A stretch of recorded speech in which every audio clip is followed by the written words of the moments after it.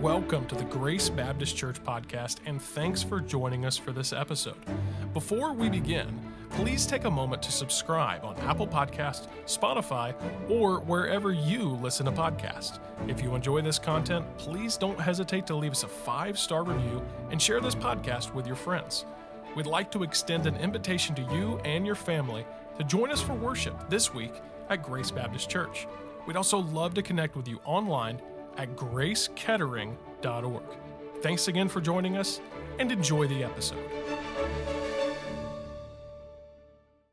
Matthew chapter number 21, children in 4th grade and below are dismissed. The Children's Church, open up your hearts to the Word this morning. I encourage you, children, be back for tonight for Children's Spotlight, as well as our time of offering together as a church family. Matthew chapter 21, I'm going to ask you to stand. I'm going to ask you to do a couple of things today that you might not be used to, and that's okay. Change things up. I want you to pay attention in the offering envelope racks behind in the pews there. Most all of them should have a purple piece of paper like this. I want you to identify that and get that in your hand. So the offering envelopes, there should be enough. Help each other out with that. Pass those down. If there's not, pass them back and so on. Don't get too distracted about it. We'll have some extras at the end of the service. Have that nearby. Boy, sure thankful for what God's doing in our hearts, and thankful for even this time of just singing and thinking about our good Savior today. What a good Lord we have. What a good Savior.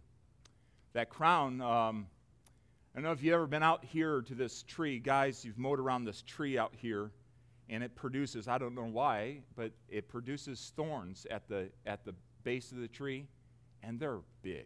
I mean, they're big, and they're lethal. I have some in my office that we've taken up, and I have them on my bookcase just as a reminder. The thorns that were placed on Jesus' head, I mean, they were massive. They were thorns. I have here perhaps a replica of the nail that might have been used to hang Jesus on the cross. And we're talking the most gruesome, brutal criminal death that can be imagined. I heard someone say, today we wear a cross as jewelry, and we think of it somewhat fondly. Only Jesus could have taken such an instrument of death and made it such an object of peace and hope. Only Jesus could have turned it around like that. I've never thought about that before like that, but that really blessed my heart. But we should not forget that, the world celebrates Palm Sunday and his entering in.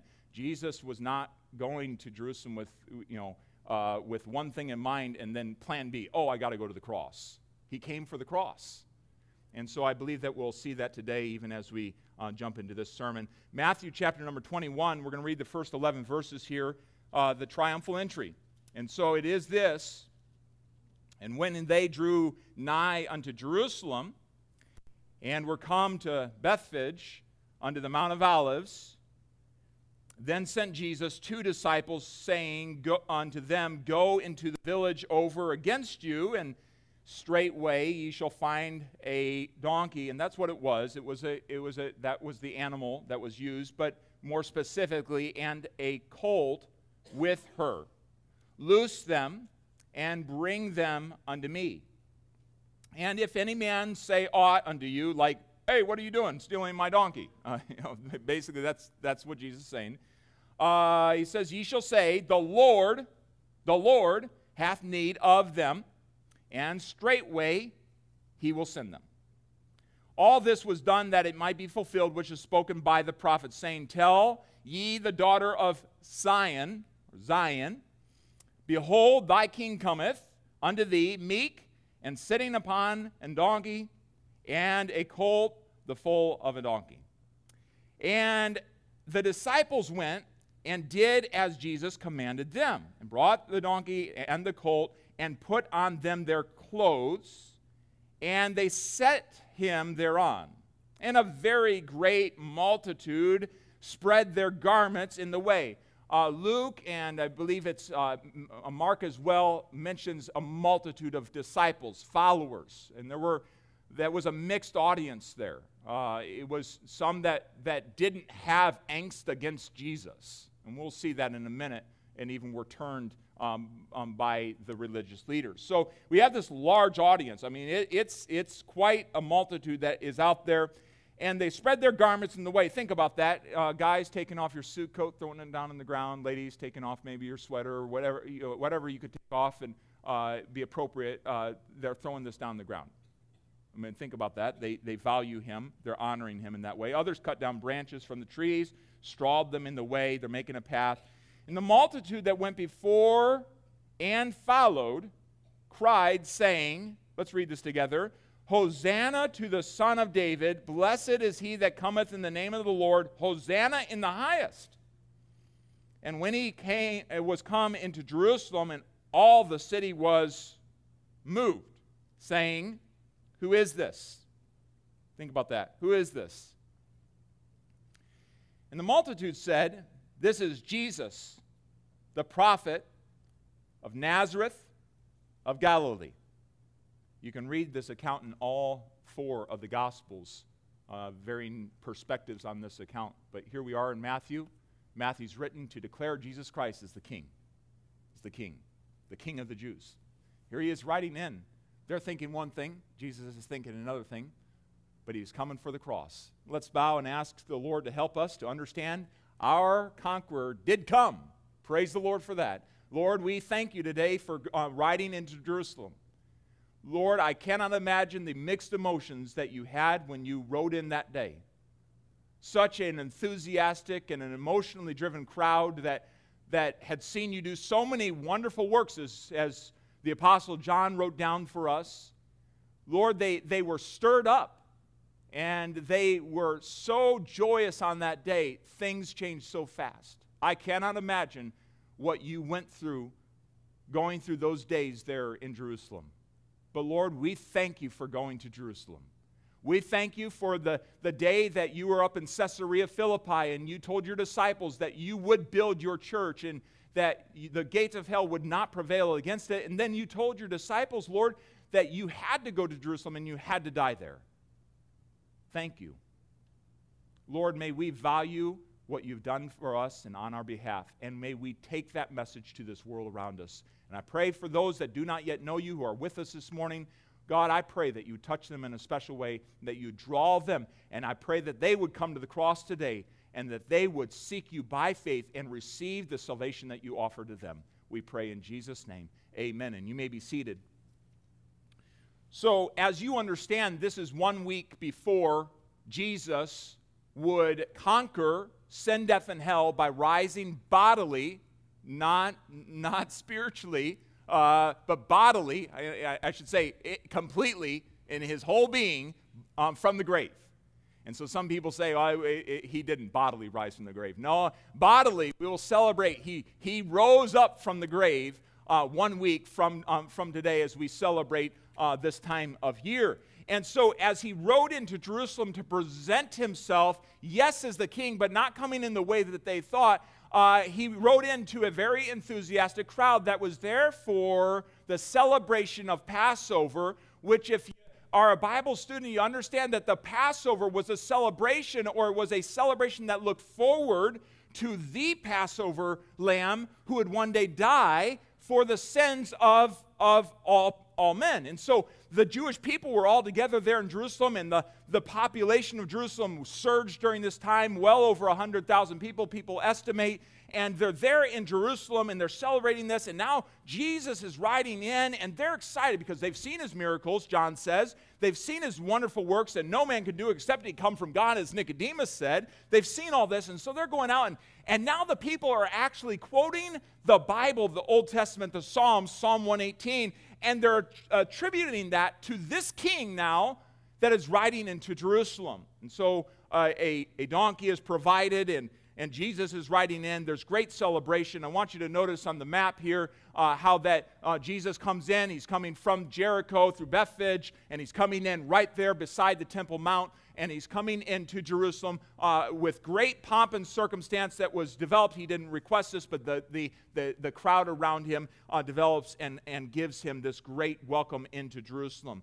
And it was not without great sadness on his heart, as we will see. But I want us to realize there is significance to the triumphal entry. Now, perhaps over the last several years, probably 2019 to forward, this has become one of my favorite parts of the Bible. Just all that was going on in this specific day and the days following. And I want us to draw some correlations, if you will, some applications that are very appropriate to our day. What was Jesus doing? What was the significance? And why is it still significant to us today? Why is it still important for us to understand what Jesus was doing on this very day as he entered into Jerusalem? And understand, as the crowd looked at it as a day of triumph and great joy, Hosanna, and all that was being cried, in the recesses of Jesus' heart, it was still the cross. It was still a cross. And sometimes we aren't on the same page with God, and they weren't on the same page with God, and all that was going on, they didn't fully understand, and we wouldn't have understood either. His own disciples didn't fully understand. They still wanted the kingdom. They still wanted him on a throne. But he came in that day with great significance, and I want you to notice in verses 1 through 5, as he comes in, the Bible notes for us that it was in fulfillment of prophecy. Did you notice in verse number 4, all this was done that it might be fulfilled, which was spoken by the prophet. And then verse number 5 is a quote. So everything that Jesus had done on that day, as in many other instances, was done to fulfill prophecy. It was done to fulfill and to prove the Word of God. And yes, in a day of great political tension, yes, in a day of great religious tension, and even when religion, big religion, had overtaken the city, and there was even the exchanging that was going on in the temple, the thievery that was going on in the name of big religion, all these different tensions that were going on, Jesus came into Jerusalem declaring and fulfilling prophecy, verifying that God's word is indeed true. In fact, 700 years previous at least, Jesus had been prophesied that he would come into Jerusalem in this way. Isaiah 62 and verse 11, behold, the Lord hath proclaimed unto the end of the world, saying ye to the daughter of Zion, behold, thy salvation cometh. Behold, his reward is with him, and his work is before him. And yes, God had promised over and over, and even very specifically, as we'll see, he promised over and over, he's going to come, and he's going to come in this way, and he's bringing salvation with him. He's bringing salvation. He was not focused on the throne at this point. He is bringing salvation. His reward is with him. Alfred Edersheim, a Jewish historian, writes aptly, as he would survey the Bible, the Old Testament, there was 456 Old Testament prophecies that were fulfilled in the Lord Jesus Christ. That's pretty amazing. I can't tell you what's going to happen tomorrow or what's going to happen by the end of this service, but Jesus fulfilled in his life 456 Old Testament prophecies. I've mentioned this before, but I believe it bears repeating today, that there was a Professor Peter Stoner, who worked with 600 different students to find out the probability of just one man fulfilling 8 of those prophecies. 8 of those prophecies being fulfilled in one person. And they worked it out, and they discovered it took them quite a bit of time, but they worked it out as being 1 in 100 quadrillion. 100 quadrillion. You think about our national debt, not to depress you, but we haven't even gotten there, okay? Thankfully, we haven't gotten there. I hope we don't. But nonetheless, this is an astronomical number. Lee Strobel, an atheist turned Christian, he performed some calculations based on that. And maybe you've read about that before, but he said, I'm going to want to break it down in this way. If you were to take little 1-inch tiles and lay them across all the dry land across the globe, and lay them all the way across, and you were to take one of those tiles, and on the back of that tile you were to put a red dot, and then allow someone to travel the globe all their life, travel the globe and pick up one tile. The odds of them picking up that one tile would be the same as one person fulfilling 8 of those 456 prophecies. Listen, to say that the Word of God is true and Jesus fulfilling it on this day underscores the truth of God's Word for us yet today is an understatement. It is still true. God's word is true. And friends, where that becomes very relevant to our lives, the Bible that you hold in your hand, whether printed or a digital copy, it does not matter. The Bible that you hold in your hand is still true. Everything it says is true. By the way, be not deceived. God is not mocked. For that whatsoever a man soweth, that shall he also reap. It is very, very true. When God says, forgive one another, it is very, very true. When God says, if you don't forgive others their trespasses, I will not forgive you of your trespasses. It's very, very true. Every bit of the word of God is true. Jesus said, sanctify them through thy truth. Thy word is truth. Matthew 5:18, there's not one jot nor one tittle, in no wise shall pass from the law till all be fulfilled. So the word of God was verified on this day, as in other days in Scripture, but on this day when he rode into Jerusalem, it was verified once again. Zechariah 9:9, that we'll look at in a moment, underscores exactly how he would ride in. It was verified on that day. You take heart, God's word is true. It was true then, it's true today. Amen, friends? All right, listen. That might sound rudimentary, and you saying amen to that might sound like, it's elementary to our faith. Friends, we are living in a world that does not believe the Word of God. And you say, well, that's out there, that's not in here. There are 384,000 lead pastors in America, according to George Barna. When they surveyed those by calling 500 of them a day with a large team, and they began to ask 6 questions of those lead pastors in our country. Number 1, does absolute moral truth exist? Number 2, is the Bible accurate in its teachings? Number 3, is Satan a real being? Number 4, can heaven be earned?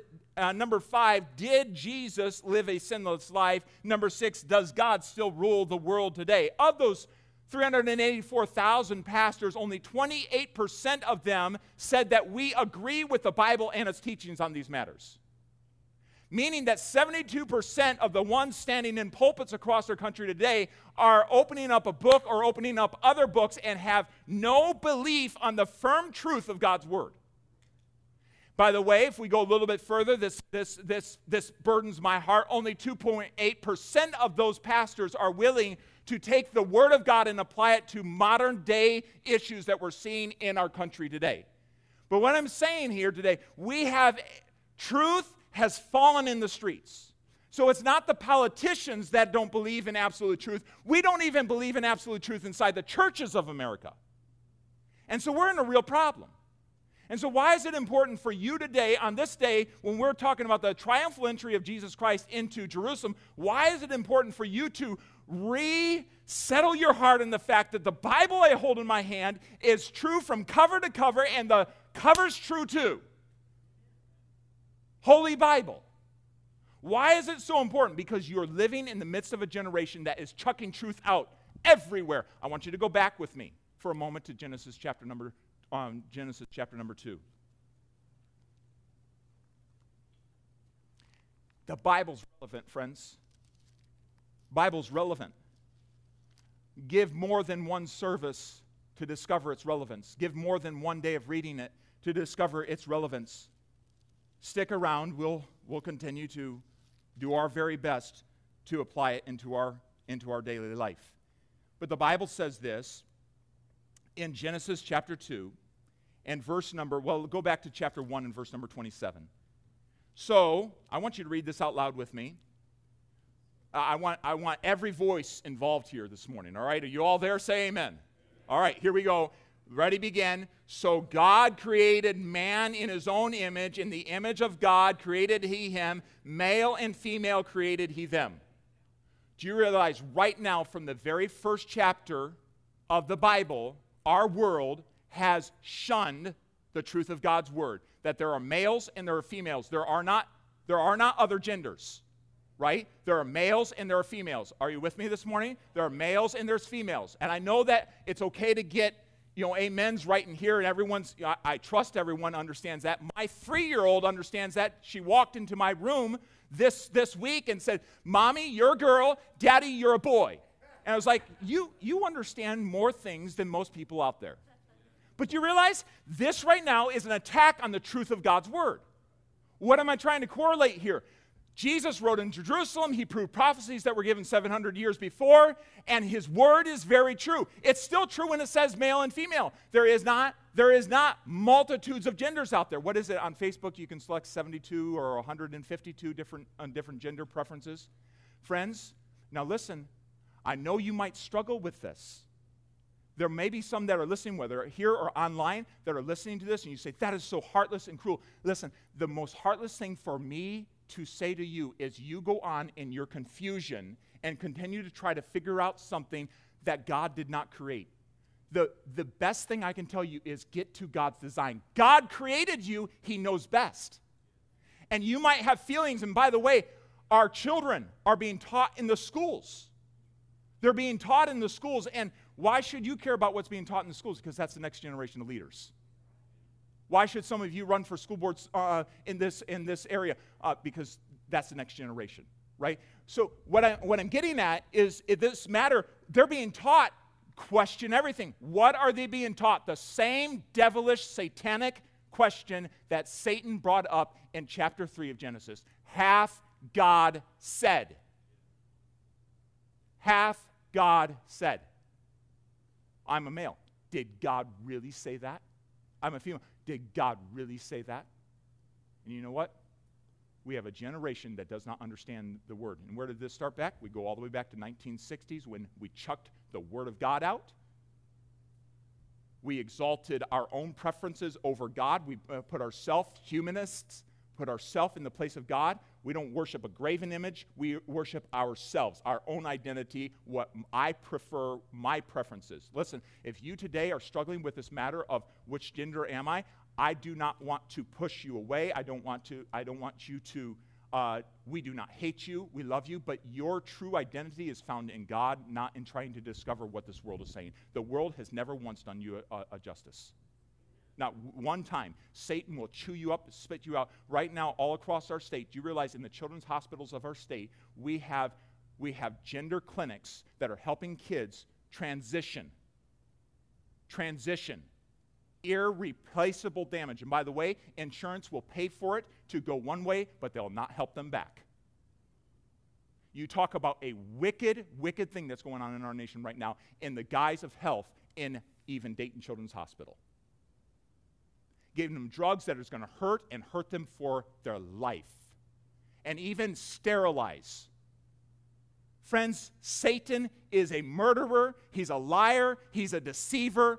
And from the beginning, he's been this way. And nothing has changed. And he's using the same old tactic, has God said. Why is it important for us to just resettle that God's word is true?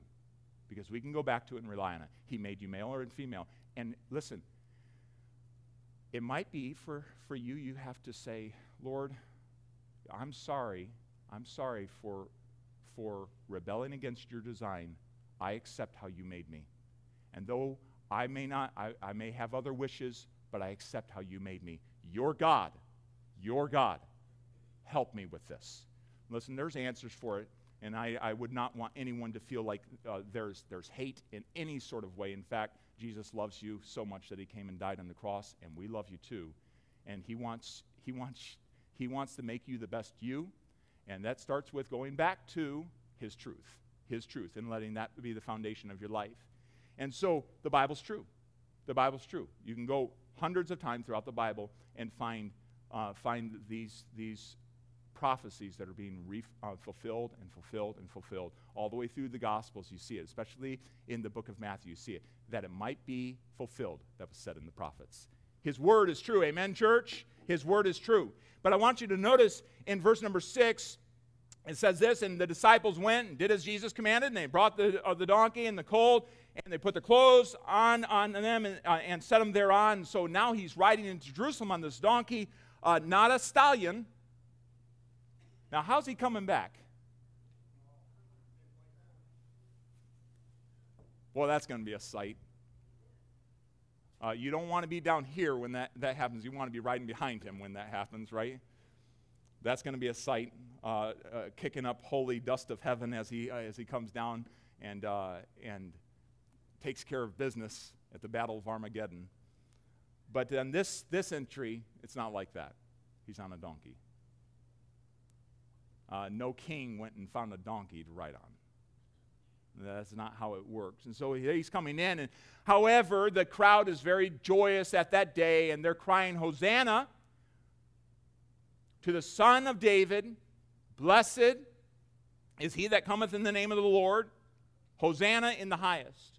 So this crowd of disciples and different people, and some of the Pharisees and Sadducees were mixed in. They weren't very happy. They were having indigestion as they were watching all this go on. But this crowd, this Passover crowd, is gathered together, and they're there and they're watching all this. Even children were there in the crowd, according to verse 15 of our passage. Even children were getting into the action there, and they're praising the Lord and waving the palms. I imagine that must have been pretty exciting for them. But Jesus and this crowd were on two different pages. You ever been on two different pages with somebody? Maybe you're at a new job and the boss is saying one thing and you're trying, hey, maybe this is right where the rubber meets the road. Husbands, wives, have you ever been on two different pages?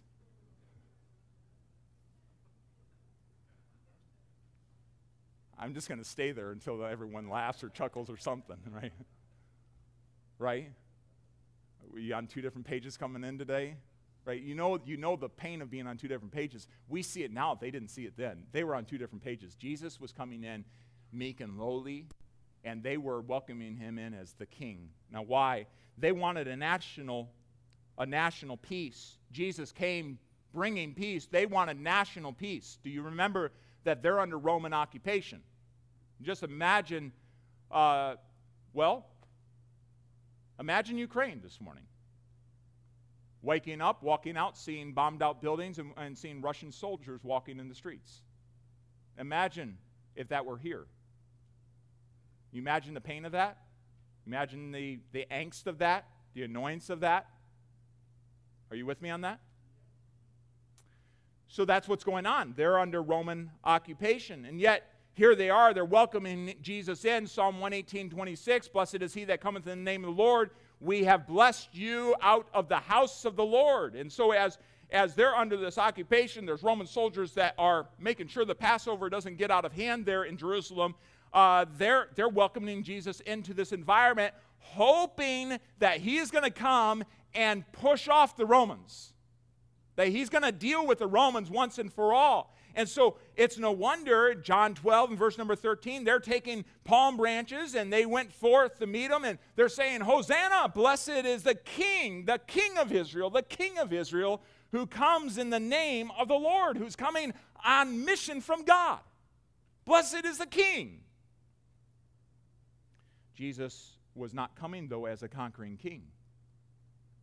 To come in on a donkey as he did was emblematic of coming in to bring peace. They wanted national peace. Jesus was coming in to bring spiritual peace. Do you remember back, as I mentioned in prayer, back in Matthew 16, when his disciples were asked, who do men say that I am? They declared that you are the Christ, you're the promised one, you are very God. Peter said that, upon this rock, upon that truth, I'm going to build my church. The gates of hell shall not prevail against it. And from that time forth, he began to say, I'm going to Jerusalem to die. And Peter says, no, we don't want you to die. And he says, no, Peter, get thee behind me, Satan. Why? Because that was the only way that the church would be birthed and would be built is through the death of Jesus Christ. By the way, even through our death or suffering with him, will the church continue to be built. We'll get to experience that personally. So he back then was saying, I'm going to die. I'm going to die. That's what he's coming to do. So he's coming to do that. Zechariah 9:9, rejoice greatly, O daughter of Zion. Shout, O daughter of Jerusalem. Behold, thy king cometh unto thee. He is just, and please get this, and having salvation. He is just. He is righteous. By the way, you are not righteous before God unless you've accepted Jesus Christ's righteousness on your behalf. Unless you've admitted your sin before a holy God, you cannot be righteous enough for God without Jesus Christ. He is just. He is righteous 100%. People talk about their own righteousness, and they get big in their mind about their own righteousness. I can be good enough for God. No. Jesus lived a perfect life for us. He went to the cross, died in our place for our sin, so that we might receive the righteousness of God. That with that great transaction might happen, he takes our sin, it's nailed to the cross, and he gives us his righteousness. He is just. He's righteous. And having salvation, That's how he's coming. He's bringing this salvation lowly and riding upon a donkey, upon the colt, the foal of a donkey. Now here's something that's really interesting. Zechariah 9:9 literally says everything that would happen those many years later. And he's coming and bringing peace. Luke 19, verse 41, and when he was come near, he beheld the city, and he wept over it. And he says this, if thou hast known, even thou, at least in this thy day, the things which belong unto thy peace, but now they are hid from thine eyes. He's riding in, and he just looks at Jerusalem. And if you only knew the peace, the things that belong to your peace, what would give you true peace? If you only knew, all you're focused on right now is whether I get a throne, but I'm focused on the cross to give you true and lasting peace, bringing my salvation with me. The Bible says, Isaiah 53, verse 5, he was wounded for our transgressions. Say it with me if you know it. He was bruised for our iniquity. The chastisement of our peace was upon him, and with his stripes we are healed. He's coming to bring peace. Spiritual peace. Therefore, being justified by faith, we have peace with God through our Lord Jesus Christ. So the destination was not a throne. It was the cross. It was the cross. And we can't lose sight of that on this day, the triumphal entry. In no way can we lose sight of that. He was destined for the cross, and we thank God for that. So now the people have a choice over this next week. They would have a choice. They've welcomed him today with hosannas. They're so glad to see him in Jerusalem. You're going to set up the kingdom, right? You're going to become our king. You're going to deliver us from Rome, right? Jesus said, no. And it all came down to bear when they began to realize, hold up, he's not going up to the palace. He's not taken over. And 3 days later, it would become very obvious. Bible says in Luke 19:37, when he was nigh, even now at the descent of the Mount of Olives, the whole multitude of the disciples began to rejoice and praise God with a loud voice for all the mighty works that they had seen, saying, blessed be the King that cometh in the name of the Lord, peace in heaven and glory in the highest. You know what? You know what the Pharisees did? They jump in there and like, hold up, you need to stop all these people. The Pharisees say this. They say unto him, rebuke thy disciples, stop them from talking this way, stop them, we don't want this. Well, they would, throughout that week's time, they would not only convene in backdoor, smoke-filled rooms, right? Maybe not smoke-filled rooms, but they would convene in private to determine how they're going to take down Jesus. They were so angry. The Messiah, the promised Messiah, was promised throughout the Old Testament that he would set men free from their sins. They just wanted to be set free. They wanted to be set free from Rome. In fact, one man said it this way, all history had pointed towards a single spectacular event when the Messiah publicly presented himself to the nation, and God desired that this fact would be acknowledged. And when the people rose up and were praising him, and the Pharisees were saying, you got to stop him, you got to stop him, they had an understanding this was a very significant day. The people wanted that king, and the Pharisees realized all that was going on here. They stood against it in a way to stop them from talking this way, stop them from praising you. People wanted to be free from Rome. Jesus wanted to free them from their sin. He was coming to do that. 3 days later, when the populace was asked, remember now the Pharisees have had their way. They're so enraged by even this demonstration of him coming in Jerusalem and receiving praise and not stopping it. They're so enraged by his life, and they're finally got their plan, and they bring him into captivity, arrest him in Gethsemane on Wednesday, and they bring him into to custody and before the courts. Remember that showdown between with Pilate, where Pilate asks, "Hey, I got an idea. Do you want Barabbas or do you want Jesus? Which one do you want me to let go?" It was a tradition to let go one of the Jewish individuals at that time to pardon someone. So here we have it. Pilate may be wondering, is Jesus really that big of a threat or that big of a deal? And so he offers them Barabbas or Jesus. Do you remember that? Are you tracking with me on that? That was a very significant moment because now the people who wanted their king had a choice, a really interesting choice. Barabbas' name means son of the Father. He is called Jesus Barabbas in some ancient copies. But if you find in John 18, verse 40, they chose Barabbas, not this man, not Jesus, but Barabbas. Now, Barabbas was a robber. Well, that's one description of Barabbas. That word robber has some interesting connotations. But Mark 15 and verse number 7 gives a little bit more light on Barabbas. And there was one named Barabbas which lay bound with them that made insurrection with him, who had committed murder in the insurrection. You know what Barabbas was? Barabbas was a Jewish revolutionary. He was one that fought physically for the freedom from Rome.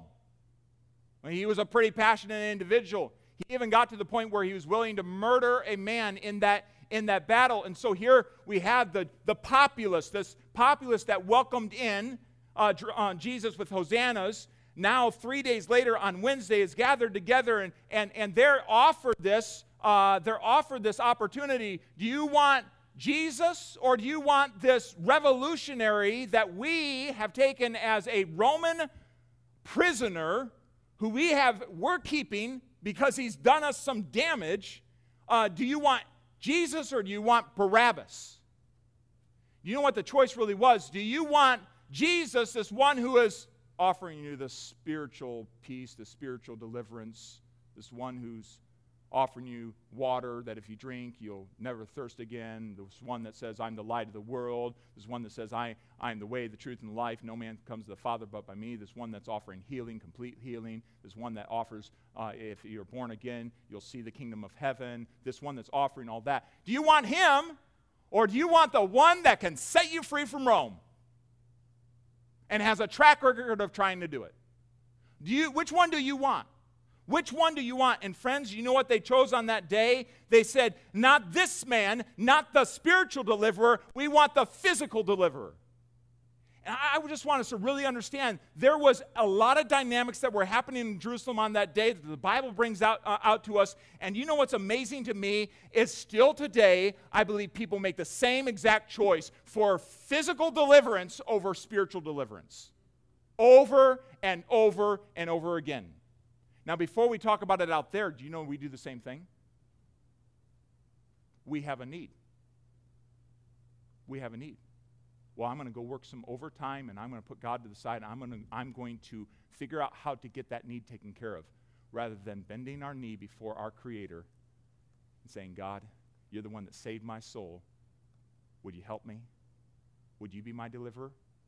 So many times people look for the physical deliverer. Who's going to help me? Who's going to give us freedom? Who's going to help me in a physical, tangible way that I can feel that I know action's being done, rather than saying, I want to be free and at peace in my soul. I want to be worry-free in my soul, and the only way that I get that is through Jesus Christ. And so here we have it. There is this decision that's being made. We don't want Jesus. We want Barabbas. We want this physical deliverer who's already fought on our behalf. Jesus was the true Son of God. He's a true liberator. He's a true revolutionary, if you want to think of it that way. But the fact is, they rejected him and they received Barabbas on that day that they were offered that by Pilate. Still going on today.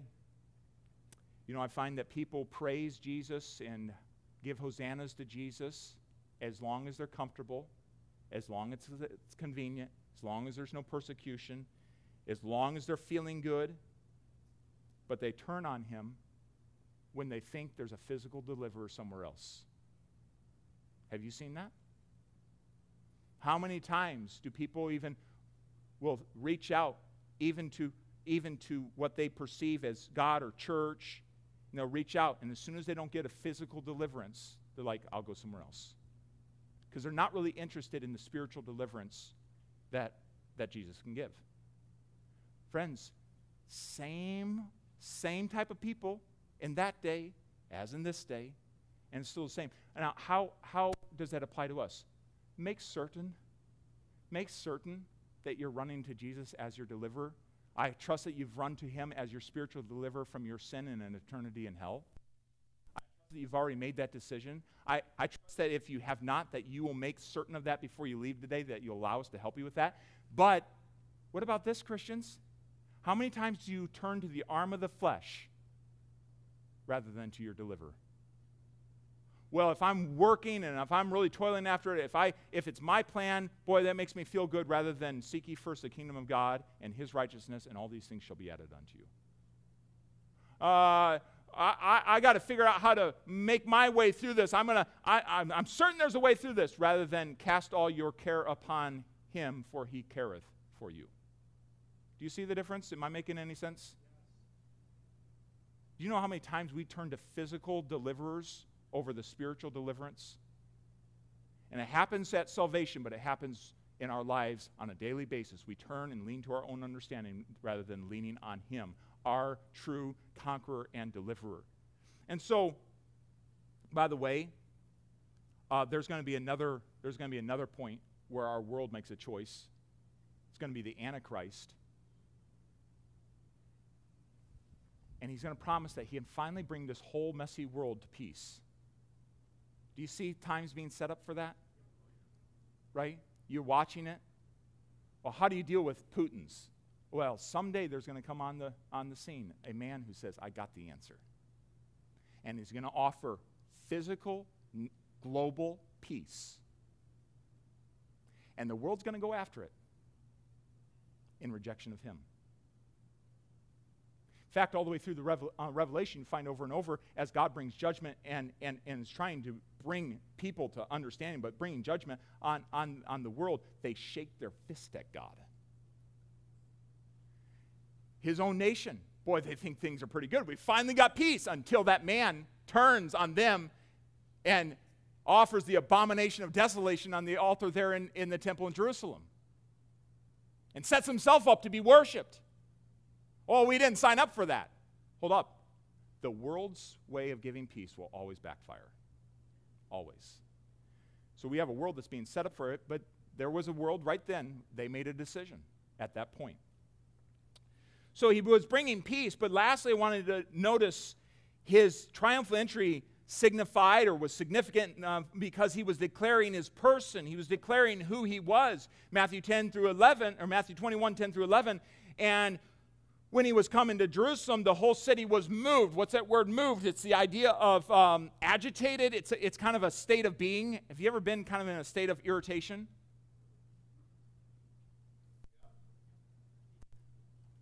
Yeah, we get there, right? You know what it is? It's a state. Like I'm in a mood. Say that. A mood of irritation. The whole city, though, was in this mood, or this state, this status of being agitated and bubbling around. They're all talking to one another, and they're asking one question, all in the streets of Jerusalem: who is this?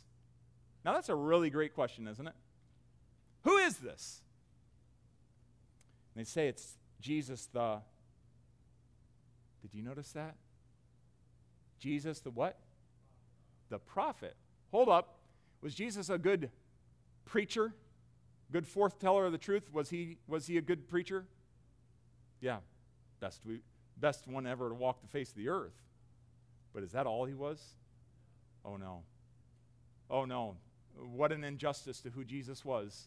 And they saw him as a prophet. Go back to Matthew chapter 16. That's what the population was saying back then as well. And so here he is. He's just a prophet here. He's just a prophet. But the whole city is in an uproar, so to speak, talking and chatting back and forth, charged up with this question: who is this? Well, he's just a prophet. That's the word on the streets. That's what the news media was reporting. That's what was being printed in the newspapers. That's what was being tweeted on Twitter, and so on. He's just a prophet. He's not God, which, by the way, still happens today. We demote Jesus from being God. People, is he really God? Is he really God? Nah, he came, and once he was baptized, he became God. Oh, so you mean he wasn't an eternal God? There's still the same things going on today. All these different lies about who Jesus Christ is. And so they were saying, he's just a prophet. Now, some of that could have come from Deuteronomy 18 and verse number 15. The Bible talks about the prophet that comes from the midst of thee. But to say that Jesus was a prophet is not equal to Jesus being the Son of God, who he was in the very flesh. Who is this? Well, he's the promised one. He's the promised one.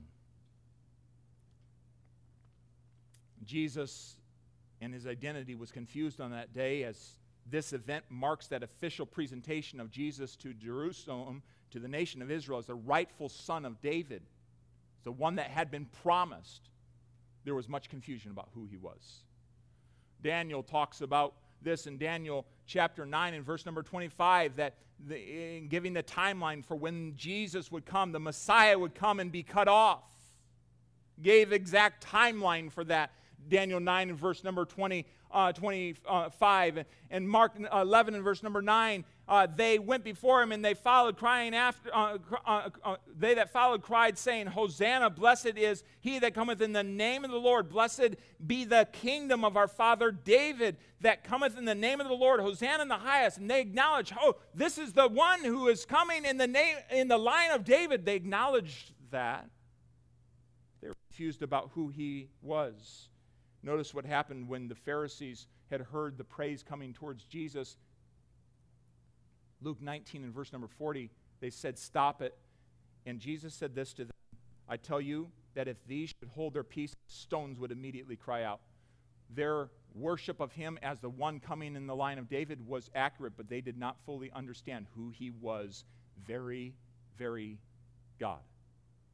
You know, the populace today is still confused about who Jesus Christ is. Google search it. They're still confused about who Jesus Christ is. Ask people in our city, do you know who Jesus is? There are people within a mile of this church that do not know the name of Jesus. They have not considered his name, some even not hearing his name. You say, that's not possible. That's not possible. I've met him. I could, by memory, take you to a house right now, a person that's not ever uncracked a Bible or does not know Jesus Christ at all. We have a world that's confused about it. We have a biblically illiterate world around us. And we have the hope and we have the knowledge of who Jesus Christ. In fact, Jesus said, Acts 1:8, you're going to be my witnesses if you come to me by faith. If you've accepted my salvation, you're going to be my witnesses. What does a witness do? A witness gives a first-hand account and brings clarity to the confusion. Says, no, that's not how that accident happened. I saw it. Here's what happens with you. You have the opportunity this week to say, no, that's not how it is. Jesus is the Son of God. He is very God in the flesh who came down, took on a human body. He lived a perfect life, went to the cross on this week for my sin. He died there in my place because I deserved the penalty of death for my sin. And he tells me if I'll come to him by faith and receive what he did for me on the cross, that I can be saved from all of my sin and receive God's righteousness. That's the way it happened, and that happened to me on November 13th, 1996. I had the chance to set people's minds straight about this, bring clarity to their confusion about who Jesus Christ is. I have now the chance, and so don't you, to be able to say, listen, when Jesus rode into Jerusalem that day, he was fulfilling a prophecy that was given 700 years previous. You now have a paper right in front of you. You can take it to work, and you can actually tell people that the Word of God is true. Here's it in the Bible. This happened this week. It's relevant to our lives. God's Word is still true. He's saying, hey, you need to accept Jesus Christ as your personal Savior. You bring that clarity to the confusion. The populace is still confused. Satan wants to keep them confused. You're his witnesses. You're his witnesses. You are the answer in this day. Jesus left you here for that purpose. And so I want you to grab that purple piece of paper.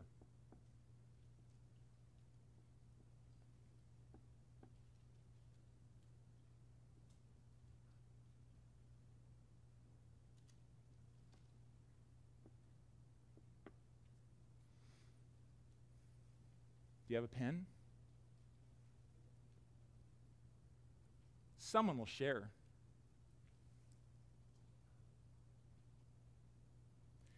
If God's truth The Word of God is absolute true. Prophecy was fulfilled. Jesus is bringing peace to the world, not national peace necessarily, but spiritual peace for you and your heart, between you and God. And if he has come declaring his person, that I am the one that's been promised throughout all time as the answer to your sin, if that's all true, and it is, then for it to be practical, we got to do something with that this week, because we live in a world that's massively confused. So here's what I want you to do. I want you to write down on that piece of paper who are the people that God has placed in your life this week, right now, in your life, that need your answer of clarity about who Jesus Christ is and what he offers to them. They need your answer this week. Or they need your answer within the next 2 weeks. But they need an answer of clarity to their confusion.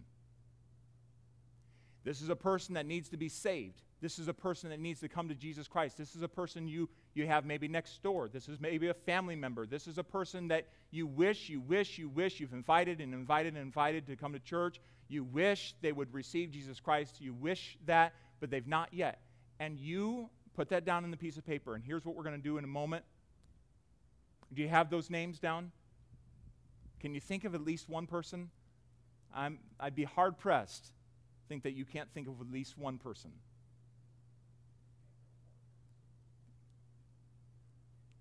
Do you have a name down on there? I want everyone to write down a name. You're his witnesses. Jesus left you to bring clarity to the confusion in this world. Is God's word true? Can you answer that? What did Jesus come to do? Can you answer that? Came to bring peace, salvation. Is Jesus righteous, completely sinless? Can you answer that? Well, the Bible says, Zechariah 9:9, he's just. He's just, lived a sinless life. What's he bringing? Salvation, peace.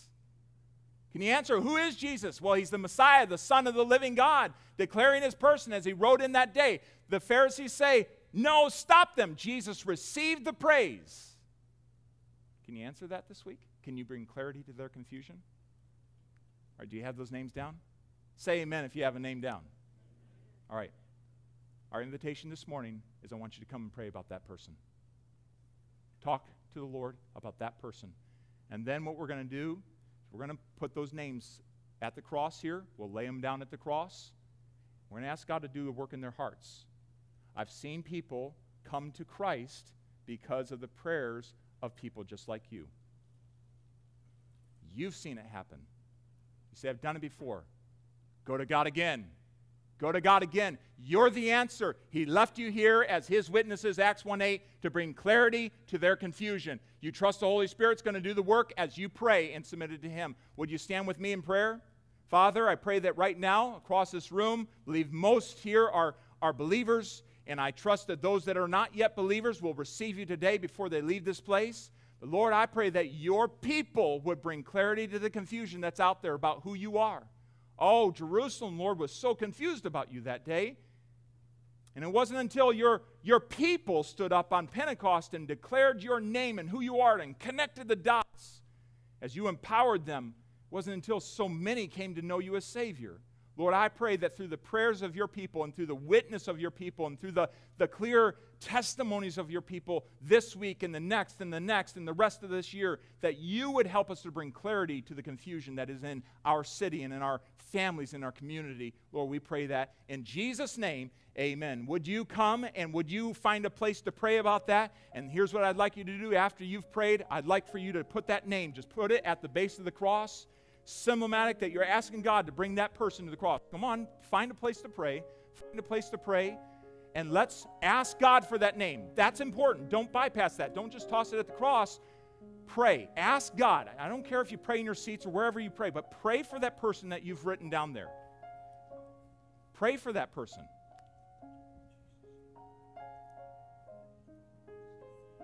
It's okay to get with somebody else and pray. Pray together as a couple. Pray as men and men and ladies and ladies. It's okay. Let's do business with the Lord here. Who is it that you need to give and bring clarity to? Mention their names to God.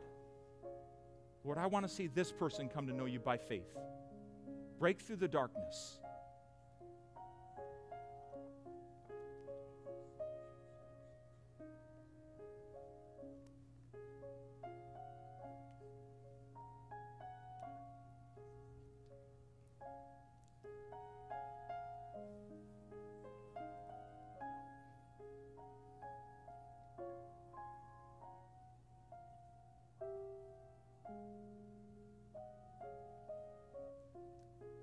Once you've prayed, just toss it out on the platform there. We're going to pin them to the cross here a little later.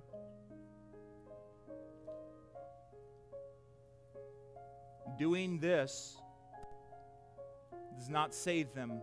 God's going to lead you in another step. He's going to give you an opportunity to pray to that, to talk to that person. You let God do the leading on that. Let God be the one that helps you with that. He will. You just stay surrendered. Keep praying for that person every day this week.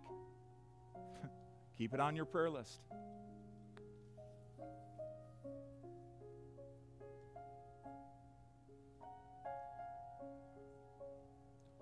Well, these are still praying. Is there anyone here today that say, Pastor, I don't know for certain that I'm saved. I don't know for certain that I'm saved. But I realize I need to come to the cross personally. I can't put someone else's name there. I've not been there.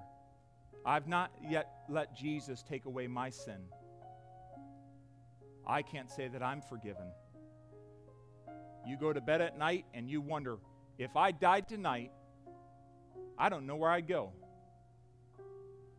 With our heads bowed, and if that's you this morning, would you, I'm not going to point you out, but would you simply admit, boy, I'm in need. I'm in need of salvation. I need some questions answered, but I'm in need of that. I don't have the confidence in my heart that I'm saved. Is that you today? Would you just put up your hand? No one's looking around, but I am. God is. That's the most important thing. You just put up your hand and put it back down. I don't know for certain that I'm saved, but I'd certainly like to. I'd like to know that my sins are forgiven. Anyone like that today?